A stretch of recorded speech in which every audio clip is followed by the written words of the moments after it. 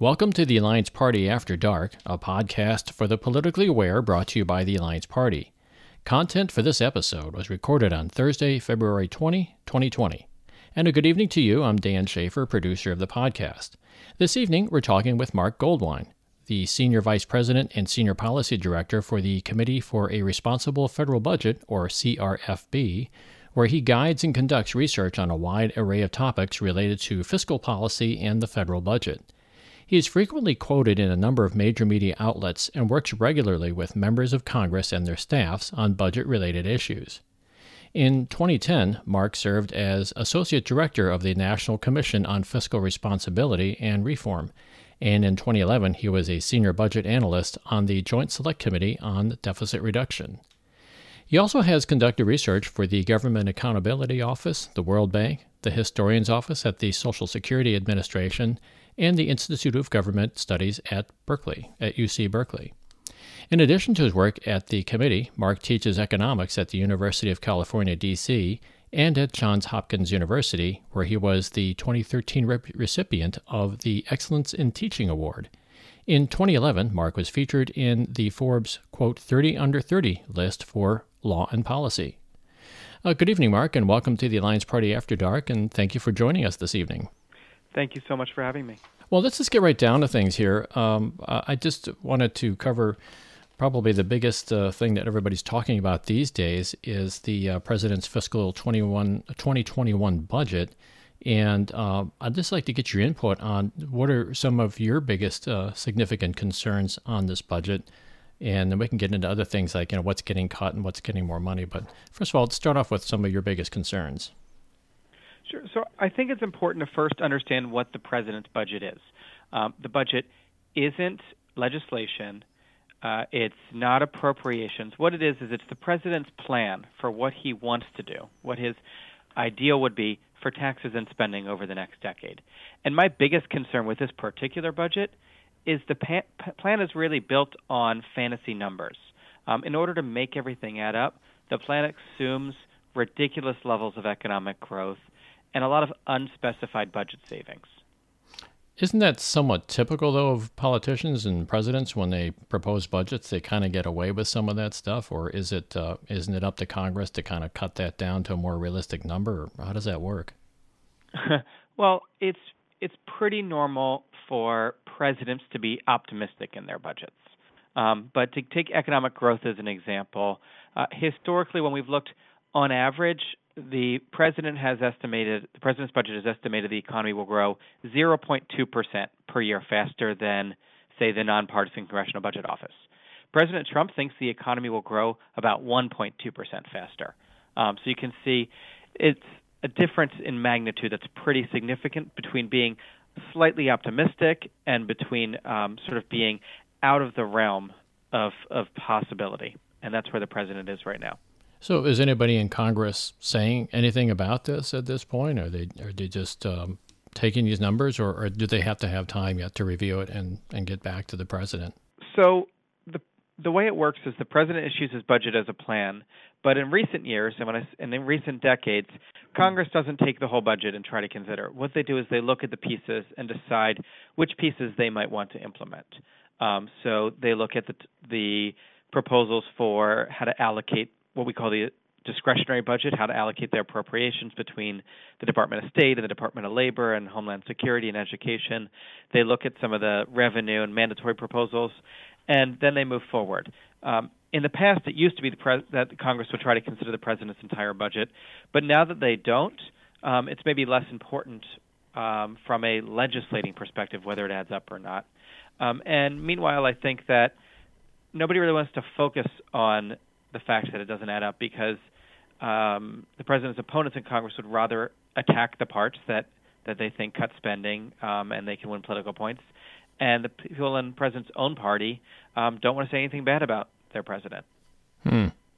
Well, just today, Mick Mulvaney made some statements about the GOP being somewhat hypocritical about being very critical about Obama's budget, but they're kind of silent on President Trump's proposed budget at this point.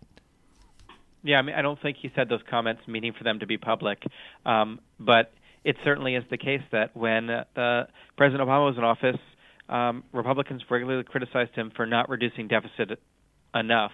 But since President Trump has been in office, we've actually expanded the deficit by the equivalent of over $4 trillion over a decade. Yeah.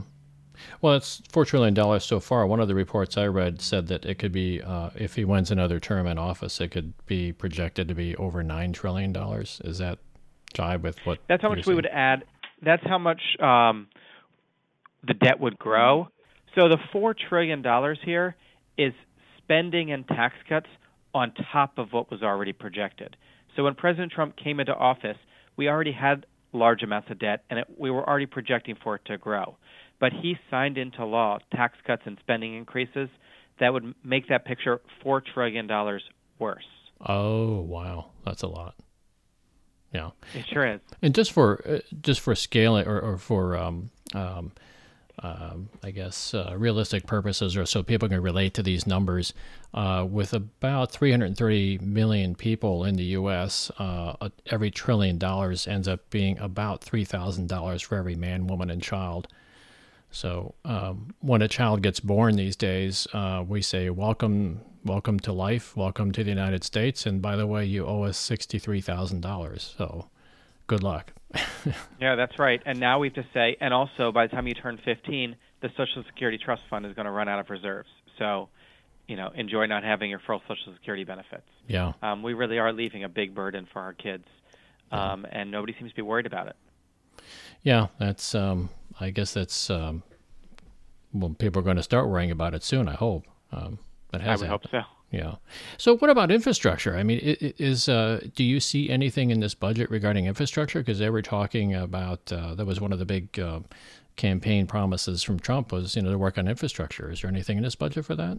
There is. So the president proposes a package of roughly $200 billion of new incentives and direct spending for infrastructure. And then on top of that, he proposes to renew the highway bill and further increase spending on that by about $100 billion. So in total, there's, in theory, about $300 billion worth of additional infrastructure spending in this budget on top of what we're already projected to spend over the next 10 years. And that's maybe not as large as the $1 trillion number we've been hearing recently, but $300 billion is actually pretty significant. Yeah. I think that according to one of the studies I read, it was in 2017, there was like $440 billion total being spent on infrastructure. So what you're saying is over the next 10 years, Trump is budgeting another $300 billion on top of that? Yeah, I believe that he's budgeting another $300 billion on top of roughly $800 billion that would be, or $900 billion that would be projected. I think $800 billion that would be projected under current law. So we will be spending over $1 trillion in infrastructure over the next decade. But again, most of that we were already going to be spending under current law. I see. And under current projections. Okay. So how does this, I'm looking at the debt, and I just keep seeing this thing just creep up, inch up every year. It just inches up. Oh, another $1 trillion here, another $1 trillion there. But how is this affecting the average household? I mean, who's going to suffer the most and who's going to benefit the most, if anybody? So if the budget is enacted, the beneficiaries, I think, overall, would be middle to higher earners, particularly those that own their own businesses and the highest earners, because the budget extends the Tax Cuts and Jobs Act that's scheduled to expire in 2025. And to some degree, the winners would be seniors, because the budget actually reduces Medicare spending in a way that would reduce premiums and cost sharing. The losers from this budget relative to current law would mostly be in the low-income categories because of reductions to food stamps, Medicaid program, a lot of non-defense discretionary.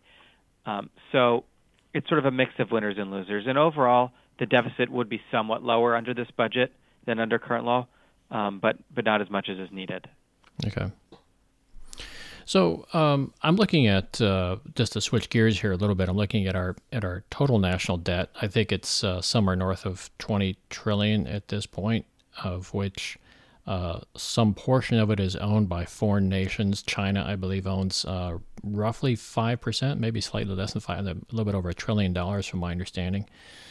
I'm just trying to figure out how that affects us on an international scale when we have China, and I think followed by Japan, owning between the two of them close to $2 trillion of our debt.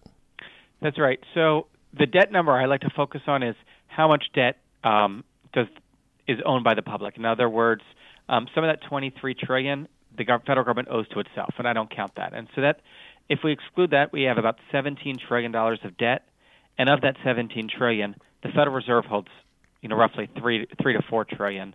And then after that, two of our largest holders at about $1 trillion each are China and Japan. I don't think it's per se a problem that China owns our debt, but it does put us at a risk in a number of ways. First of all, the more debt that China owns and other foreigners, the more essentially of returns to the U.S. economy go to those foreign countries. But secondly, we're in a trade war with China right now. I understand there's a ceasefire, but they are not a government that we are overall friendly with for a number of reasons. And if they want to use the fact that we owe them $1 trillion as a weapon, that is a tool they have at their disposal.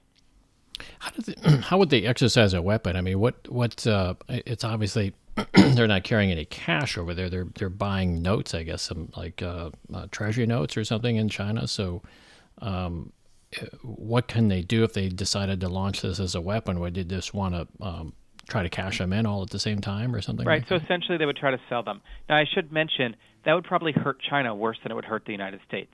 Mm-hmm. But the Chinese government may be willing to take the hit. They're not as accountable to their people, and so they may be willing to hurt themselves harder, shoot themselves in the foot in order to hurt us in the process. And they have a lot more patience than we do. But yeah, essentially what they would do is sell off the debt and try to kind of drive up our interest rates or undermine overall confidence in our solvency or our ability to pay back our lenders. Yeah. Well, you can't help thinking also this is a political tool that they can use because there's issues in the South China Sea with China trying to build these artificial islands and claim more territory. I guess they're trying to encroach upon shipping lanes. Their treatment of the Uyghurs is, I think, our criticism nationwide has been somewhat muted in that area, and I just can't help thinking that it may have something to do with them owning some of our debt. Right. Look, if China were to try to attack Taiwan and we came to defend Taiwan, we'd have to borrow from China to pay for the military spending to defend them. Yeah. So there is and maybe there's some benefit to China and the United States being intertwined through the debt. It means that maybe we're less likely to go to war with each other because how our economies are intertwined. But it also makes our decisions more limited. Yeah. Yeah, it certainly shades our political decisions.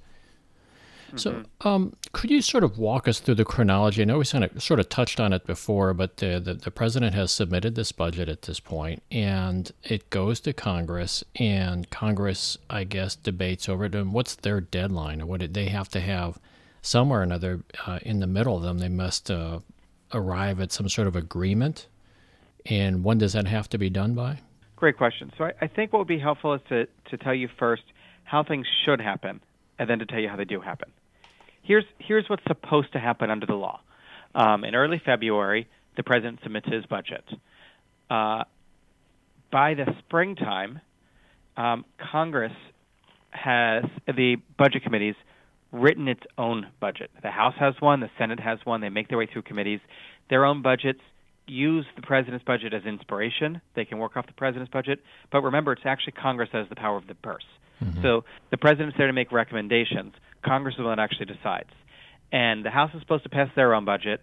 The Senate is supposed to pass their own budget. By mid-April, they are supposed to come to an agreement on what's called a concurrent budget resolution, a single budget that is supported by both the House and the Senate.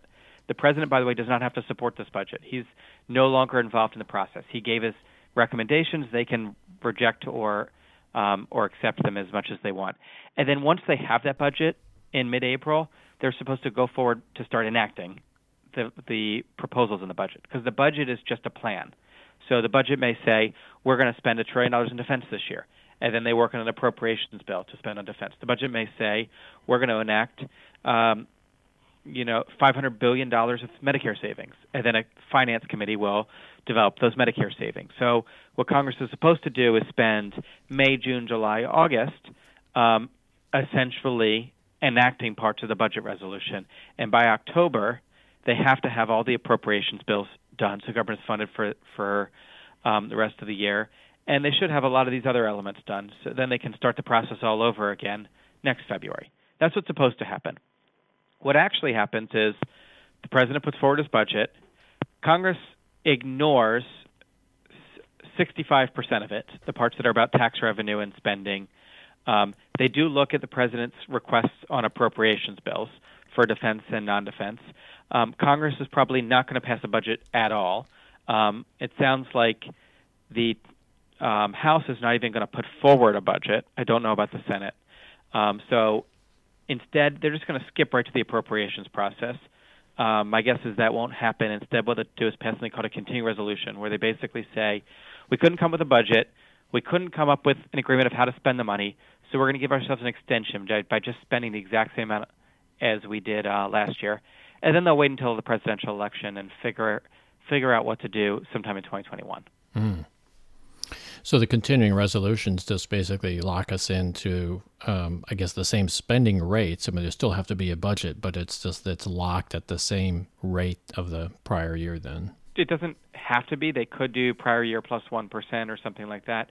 But typically, yes, it's just an extension at previous year's levels. Okay. And it's usually just a temporary extension. It's usually not for a full year. It's for a couple of weeks or a couple of months. My guess is in this case it'll go into February to give to give the election a chance to play out, and if there is a new president, to give that new president time to have their own plan. Sure.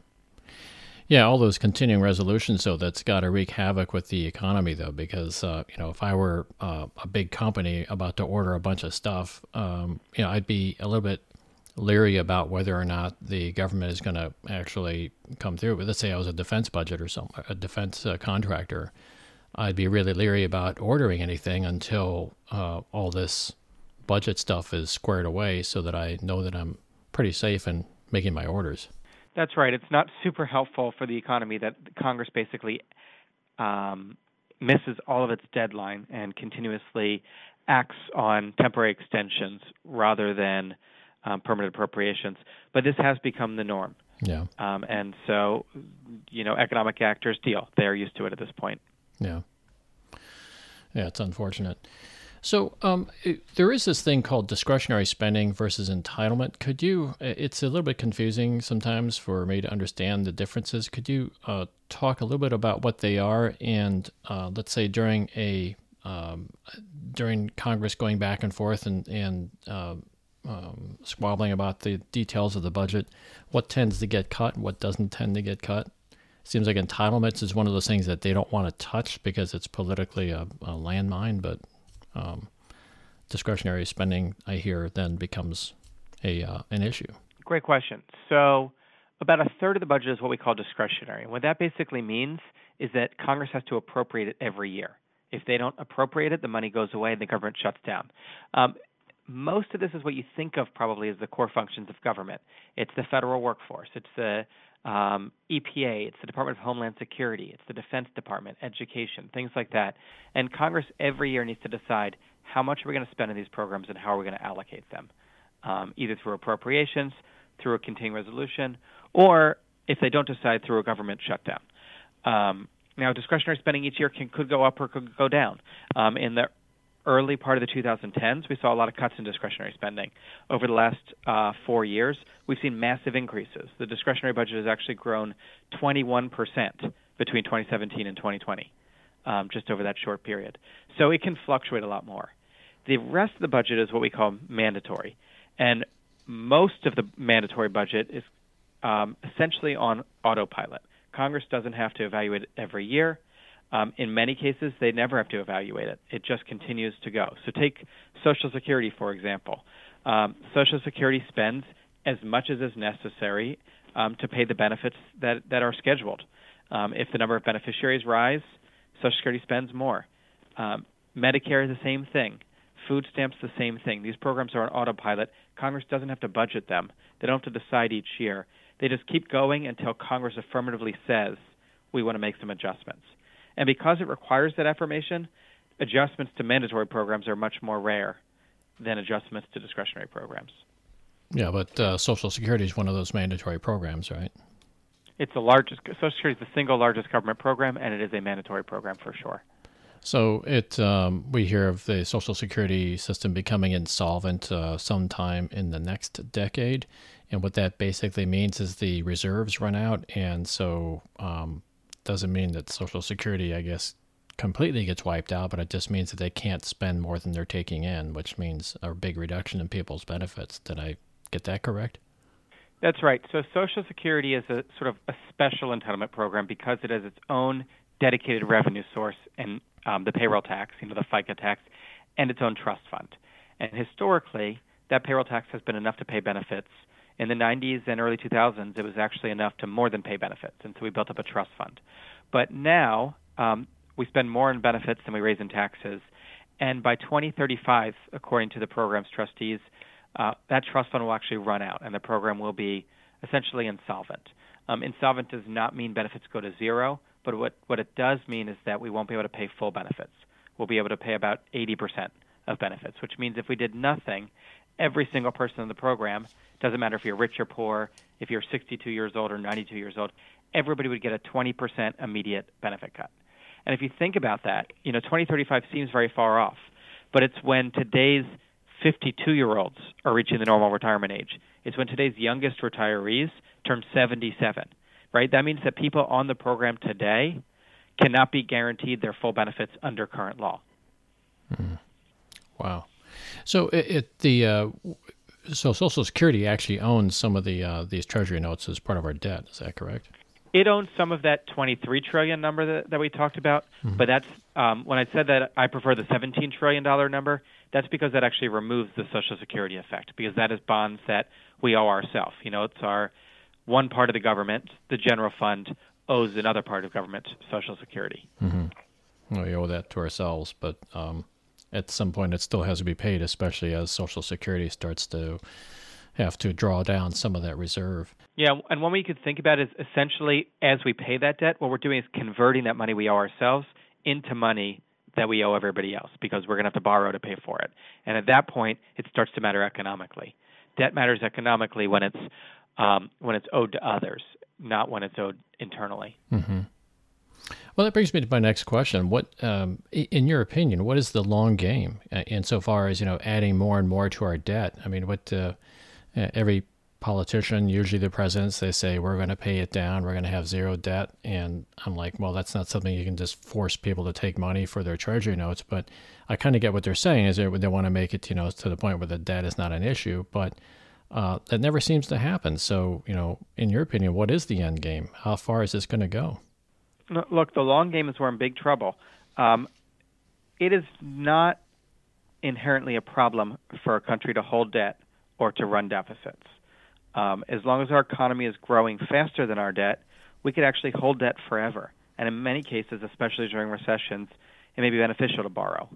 But historically, our debt has been about 40 or 50% of GDP, 40% of annual economic output.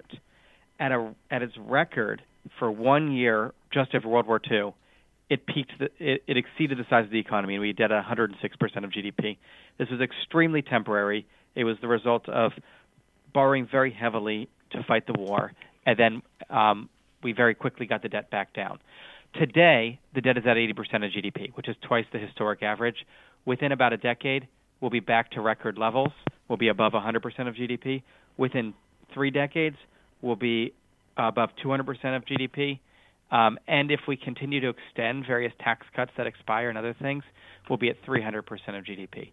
There is no really historical precedent for this. There's only one international example of a country that's come anywhere close to this without having really a disaster. And at some point, it's just unsustainable. We know debt cannot continue to rise faster than the economy forever. The question is, how do we stop that from happening? Yeah. Well, it dings our credit rating, our international credit rating, right? I think it was reduced in 2011 or something. We used to have a AAA credit rating, as I recall. I'm going by my memory right now, but it got knocked down. Yeah, we did get a little bit of a ding in 2011, both because of our high and rising debt and also because we sort of played chicken with the debt limit. At the moment, the credit markets are not particularly worried about the U.S. because interest rates are low. We are the strongest economy in the world by far, and we have a history of always making good on our money. And so for now, the credit markets aren't worried. The credit rating agencies aren't worried. But that could change. And the higher debt is, and the more times we keep proving that we're only going to add to the debt, never reduce the debt, the more uncertain the economy will be in having faith in the U.S. government. Mm-hmm. Okay. It certainly sounds like some big issues coming down the pike here. And I tuned into what you said also. When the economy is down, that's a good time to borrow. But right now, at least according to Wall Street, and that's not necessarily a good indicator of how everybody else is doing, but the economy seems to be doing pretty well at this point, and yet we're cutting taxes and still driving up the debt. That's exactly right. Look, as I mentioned before, there's nothing inherently wrong with running deficits, but historically we've run deficits either during a war or when the economy is weak. Mm-hmm. And when the economy is strong like it is today, we've either run surpluses or we've run very small deficits.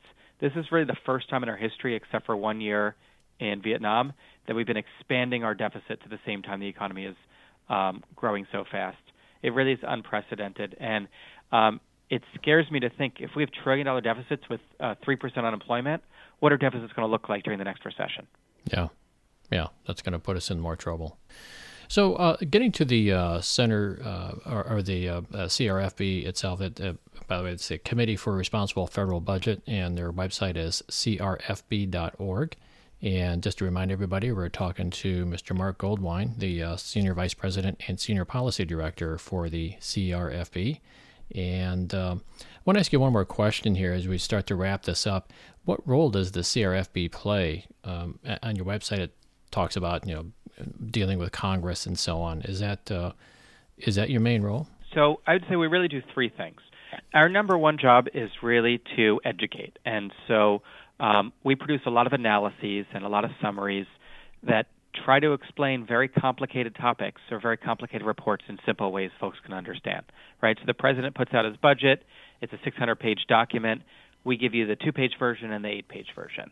And then we do some follow-up analysis on pieces of it. So that's our number one goal. And there we're focused on educating the general public, but especially the press and members of Congress as well as their staff. Our number two role is as a watchdog. We are there to point out when politicians are behaving badly, when they're adding to the deficit, when they're trying to cheat the budget, when they're not passing a budget on time. And we're pretty harsh on them. We're also there to analyze the campaigns. So we are estimating all the presidential candidates' plans. For example, we have a report we put out a couple months ago on the candidates' health care plans. And then thirdly, we're here to actually assist in policy development. So I spend a lot of time on the Hill, and so does our organization, working with members of Congress and their staff, working with the administration, working with past administrations to try to develop fiscally responsible and smart policy, both on the tax side and the spending side of the budget. So one other quick question here. How is the CRFB funded? So we're funded mainly by grants, but we also have some individual donors. And if your listeners want to be one of those donors, feel free to go to crfb.org and hit the donate button. In the past, we've gotten some money from other sources, but we're, for the most part, grant funded. Okay. And there's quite a few well-known people that are working at the CRFB. Is that correct? So our board is a lot of the former directors of the Congressional Budget Office, the Office of Management and Budget, GAO, the budget committees, the former members of Congress, and really some of the top budget and economic experts in the country. Okay, well, Marc, I'd like to sort of wrap this up at this point. Is there anything that you feel you'd like to say any more about the budget or anything about the economy? No, I think this is a great discussion. Oh, great. Thank you for having me. Well, I appreciate you. Again, we've been talking with Marc Goldwein, Senior Vice President and Senior Policy Director for the Committee for a Responsible Federal Budget. Thank you for dropping by this evening, Marc, and hope we can talk to you again soon. Thank you very much. Okay, everybody, and thank you for tuning in to the Alliance Party After Dark podcast. Please consider subscribing to this podcast so that you don't miss any episodes. Each week we'll bring you interesting topics from the Alliance Party. You may subscribe on iTunes, Google, or Spotify. All content for this podcast is copyright the Alliance Party. Views expressed in this podcast do not necessarily reflect those of the Alliance Party. This podcast is a production of the Alliance Party, a decades-long movement of fiscally conservative, moderate, accountable, and reasoned independents, former Democrats, former Republicans, and alienated voters who demand that our elected officials work in the spirit of nonpartisanship for all constituents and provide a better future for our country. This podcast was made possible by your donations to the Alliance Party. If you'd like to join the Alliance Party, visit our website at theallianceparty.com. Drop in, see what we're all about, and get involved. Volunteer your time, make a donation, submit an article or blog, or run for office. We'd love to hear from you. I'm Dan Schaefer, producer of the Alliance Party After Dark, and on behalf of everyone at the Alliance Party, have a wonderful evening, a great week ahead, and we hope you drop in for our next show. Be safe and be aware.